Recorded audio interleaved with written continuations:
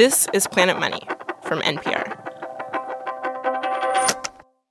So I recently learned that reporter Darian Woods is a huge fan of the singer Charli with an I, XCX. That's right. Yeah, I'm a big fan. And we were talking about this because she's going on tour. She's coming to New York. And a couple of weeks ago, you and I got together to buy me tickets. You were helping me, moral support and a bit of logistical support, when these tickets went on sale at 10 a.m. Are you online? I'm online. I got my debit card out. Okay. I mean, this is like an Olympic sport, right? Like these tickets go on sale, you have seconds to buy one. Yeah. And we recruited Indicator intern Taylor Washington to help us through the Byzantine process of ticket buying. Yes, Taylor is like this ticket buying wizard. She knows all the ins and outs. And she's gotten tickets to like some pretty big concerts in the past. Yeah, this isn't my first rodeo. Do you have like tips for Darian? Like, can you walk him through this? Okay, the first thing you said, I heard a red flag when you said I have to get my debit card out. You should have already had your debit card in the Ticketmaster account. You should have already had a card on file. You said that was the first red flag. What were the others? He only said like 5 words. As we were waiting for the tickets to drop, Taylor's other advice, get all three of us logged in to try to buy tickets. When I buy tickets sometimes with my friends in person in high school, everybody would have a computer out. So that's a good tip. It was stressful. And as live music starts up again, we wanted to know, is all this high blood pressure and adrenaline really the best way to run the market for tickets? Hello and welcome to Planet Money. I'm Stacey Vanek Smith. What do Charli XCX and Adele have in common? They both teach us about the forces of our economy, obviously. Today on the show, we have 2 episodes from our daily podcast, The Indicator from Planet Money, about the economics of the music industry. We figure out what is going on with the bizarre ticket market, and we try to outsmart the scalpers. And then Adele's new album breaks our hearts, and also the vinyl supply chain. That's coming up after the break.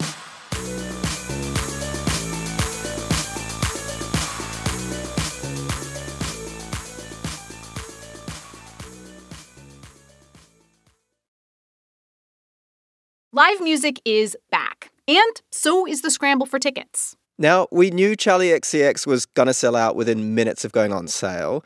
And Ellen Sorensen, an economist at the University of Wisconsin-Madison, says that this suggests that the $54 that she was charging was way too low. Well, obviously, because she left a lot of money on the table. Alan says this is very common in the music industry. Concert tickets that are much lower than what people would be willing to pay for them. And Alan says there are 2 main explanations. One, artists really don't want to risk playing to a half-empty room because their tickets were too expensive. And secondly, the artist doesn't want to be seen as ripping off the fans. For some fans like you, they are doing a favor, right? $50 instead of having to pay $80 or $100. But they're also doing a big favor to scalpers. Scalpers. Those ticket resellers are the sworn enemy of the music fan waiting in line to buy tickets. Fans like me waiting in this virtual line for those Charli XCX tickets. Okay, it's already 10. Okay. I'm gonna buy some tickets. Join the queue. Oh, no, it's a queue already. What? Ticketmaster put Darian in a virtual line on their website. Oh, 494 people ahead of me. Oh, my goodness.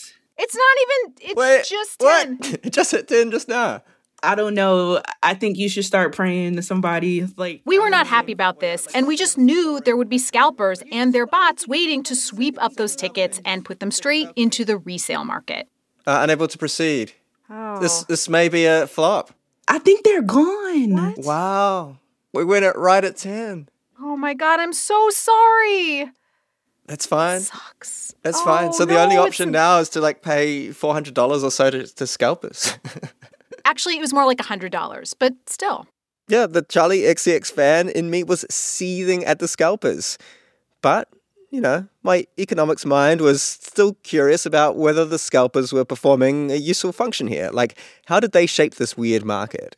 And this is something Alan and his co-author Philip Leslie tried to answer when they got their hands on some ticket data. Data on over 1 million ticket sales from 56 concerts in the mid-2000s. Dave Matthews Band, Eric Clapton, Jimmy Buffett. Oh, Madonna was in there. Prince, rest in peace. Rush, Shania Twain, and more. Alan and his co-author pored over this ticket data, and they looked at how many tickets were being resold on what's called the secondary market.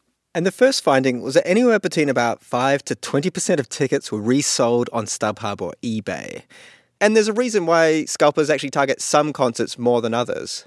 This was correlated with how underpriced the tickets appeared to be. So it was the tickets that were most underpriced that were most likely to be resold in the secondary market.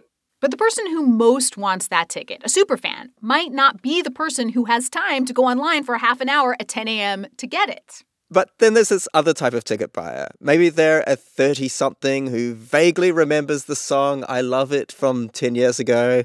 Let's call her Dorothy. An economist would call Dorothy a low-value audience member and the superfan, i.e. me, a high-value audience member. And I would be paying a lot of money for that Charli XCX ticket. And that is where, says Alan, scalpers can actually help the market because they can move tickets from people like Dorothy to fans like you, Darian. Yeah, so Dorothy can find something else to do. Like maybe she can go see the Lehman Brothers play on Broadway, which, by the way, is fantastic. Scalpers do create value, but some people are worse off because of resale. And the thing that's sort of ironic is the people who lose are the people who end up going to the concert. By that, Alan means the scalpers extract all the money they can from the superfans. And that could squeeze the joy out of a concert they've really been looking forward to. And of course, none of the markup is going to go to the artist or the venue. The only real winner is the scalper. And yeah, in any market, there are winners and losers. But Alan says it's more complicated than that. The problem with scalpers is that it's the prospect of making this money that induces them to do all kinds of inefficient things to get those tickets, right? So they're the ones that jam up the website at exactly 10 a.m., or in the old days, they're the ones that have hired people to stand in line at the box office, and so the line's really long. So given how much energy is expended from the scalpers, Alan is pretty skeptical whether scalpers make the world better off, even from a dry analytical viewpoint that likes to see Dorothy watching Broadway plays and you, Darian, seeing your favorite pop star. You have these presumably smart people that are spending their time just sort of scrambling to write bots so that they can buy up tickets and profit from that, right? Like, that's not a particularly productive thing for people to be doing. It's just skimming cream off a market. Ticket companies have tried, mostly half-heartedly, to limit scalpers. They've restricted the number of tickets that you can buy at any one time. They sometimes make you show ID at a show. And some have apps where you can only transfer tickets to other people with the same app. But big ticket companies like Ticketmaster haven't really gone hardline. Like, they haven't tried to ban the resale market, for example. As for the Charli XCX concert you wanted to go to, after almost giving up when it looked like all the tickets were gone, we refreshed and refreshed and refreshed the pages. Taylor was jumping in, clicking buy, buy, buy. That's right. I was trying to click buy, buy, buy. And then something happened. I think it might be one ticket. That's fine. I can have fun. Among the Charli XX angels, I'm never alone. Yeah, that's true. And I also Then, after an agonizing 10 more minutes of refreshing... Oh, actually, sit tight. We're securing your verified tickets. We're currently working on your request. Oh my God. I'm actually shaking. I've got your back. I've got your back. You got him! Woo! Yay! Dude, we got you in! We got you in! Oh my God. gosh. Dream team, Ticketmaster buying team. It was a bloodbath. It obviously was a bloodbath. Coming up after the break, Adele's new album doesn't exactly go easy on the vinyl supply chain. This message comes from NPR sponsor Squarespace, dedicated to helping you establish an online presence. Visit squarespace.com and use the offer code NPR to save 10% off your first purchase of a website or domain. This message comes from NPR sponsor Capital One. Now you can get paid up to 2 days early with direct deposit. That's banking reimagined. What's in your wallet? Terms apply. See CapitalOne.com/bank. Capital One N.A. Member FDIC. Adele's new album, 30, dropped last month. By now, you've probably heard her hit single, Easy on Me. And of course, you can get the album in what has become the typical fashion, digitally. But there's also this very special deluxe double LP that you can buy. Vinyl. Yep. So vinyl records have been having a mega comeback. Sales have been rising pretty steadily for about a decade now, and they surpassed CD sales last year for the first time. And Darian, Adele was not playing around with her LP release. She apparently pressed more than 500,000 copies of her album. That is 1 million single records. And this was just like a mega order for the little vinyl supply chain. I mean, supply chain issues had already been delaying a lot of vinyl. And now, Darian, they're basically saying that Adele broke the vinyl supply chain. That's awkward. It is awkward. But go easy on her, Darian. Go easy on her. On me. Brandon Sievers owns Memphis Record Pressing, and his company's been making vinyl since 2014. Before that, the company was making CDs, and CD sales had been declining for years because music sales, they were all moving towards digital. And Brandon was watching this happen, and he knew he had to make some kind of move. So he moved from CDs back to vinyl.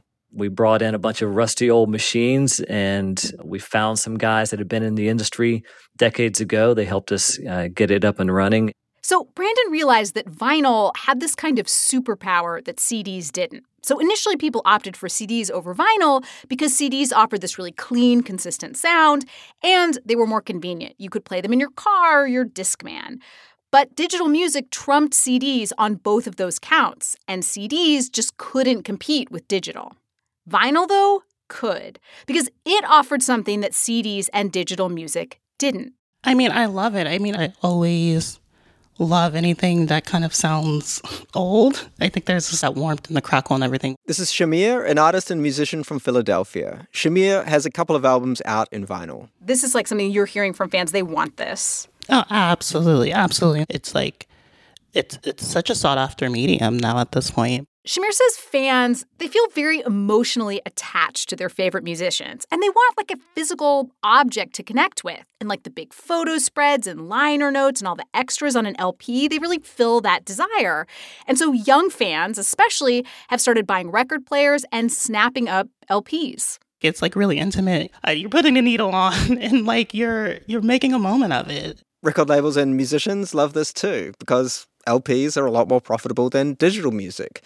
Adele's double LP, for example, that costs $40 in stores compared to $10 for the digital album and $12 for the CD. Yeah, vinyl sales, they started rising around 2008, but things really took off when the stores jumped on board. Urban Outfitters was a pioneer, and then Target and Walmart started carrying LPs, and that was just a game changer. And they started placing these giant orders that the handful of vinyl makers in the U.S. could barely keep up with, like Brandon Sievers of Memphis Record Pressing. Walmart's got 4,000 plus stores in the U.S. So even if they only ordered 10, for every store, it's 40,000 records. So Brandon went from 6 pressing machines to 16.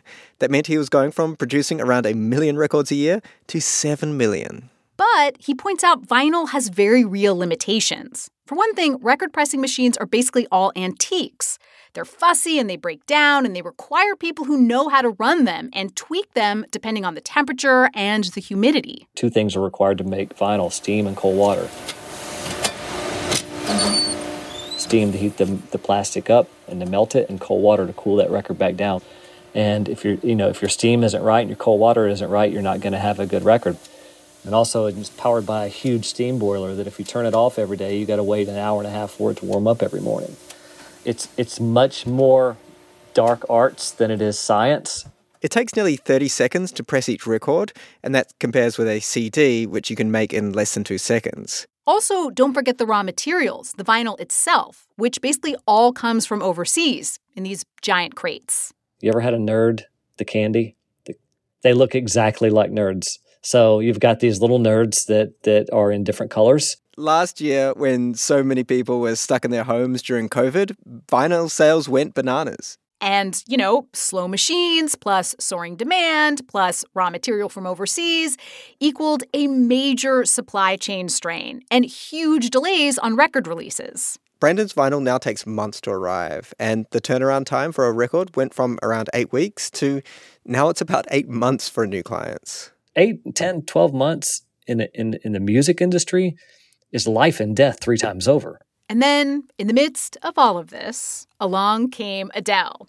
Her 500,000 LP mega order descended like a monolith onto the fragile, strained vinyl supply chain. Because even though vinyl's been growing for years, there still just aren't that many places on Earth that even make vinyl.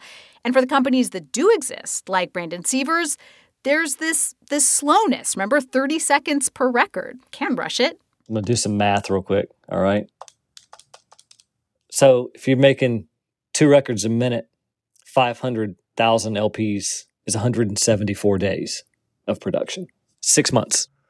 That's 24-hour days. 7-day production.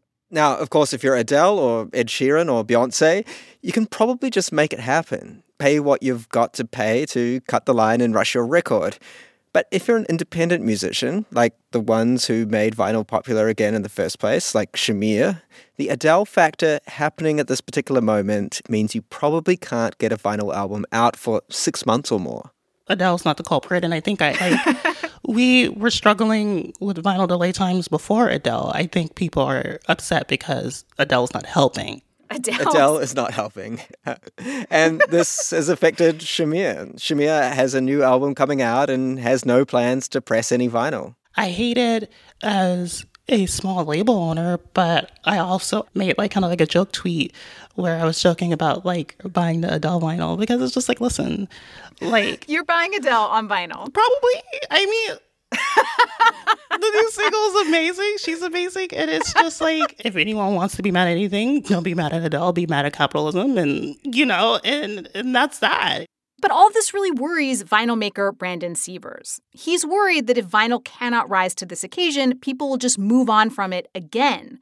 Musicians like Shamir will stop pressing records, and fans will migrate to other formats that might also be a physical album that they can connect with, but might be faster to produce than LPs, so they can come out, the day an album drops and not 8 months later. And Brandon's actually already seeing that. It's astonishing. I'm like, there's no way you're selling them. They're like, we sold out. We're making 50,000 CDs for this new release, and we're selling out. We never thought we would make CDs like that again. Cassettes are the same thing. There are a very, very limited number of cassette manufacturers left, and you can't get cassettes for months. By the way, the Adele album also is available on cassette. That's about $17. A lot more expensive than the CD, by the way. The CD only costs $12. Go figure. Somehow there's a cassette premium, which is interesting. But Shamir, our artist, says do not count vinyl out. He says vinyl, for all of its faults, still has that special warmth, that crackle. And when all the supply chain issues ease up, he actually does plan to release his new album on vinyl. And he's especially excited to hear this one song called Cisgender in vinyl. I'm not cisgender, I'm not binary trans. I don't wanna be a girl, I don't wanna be a man.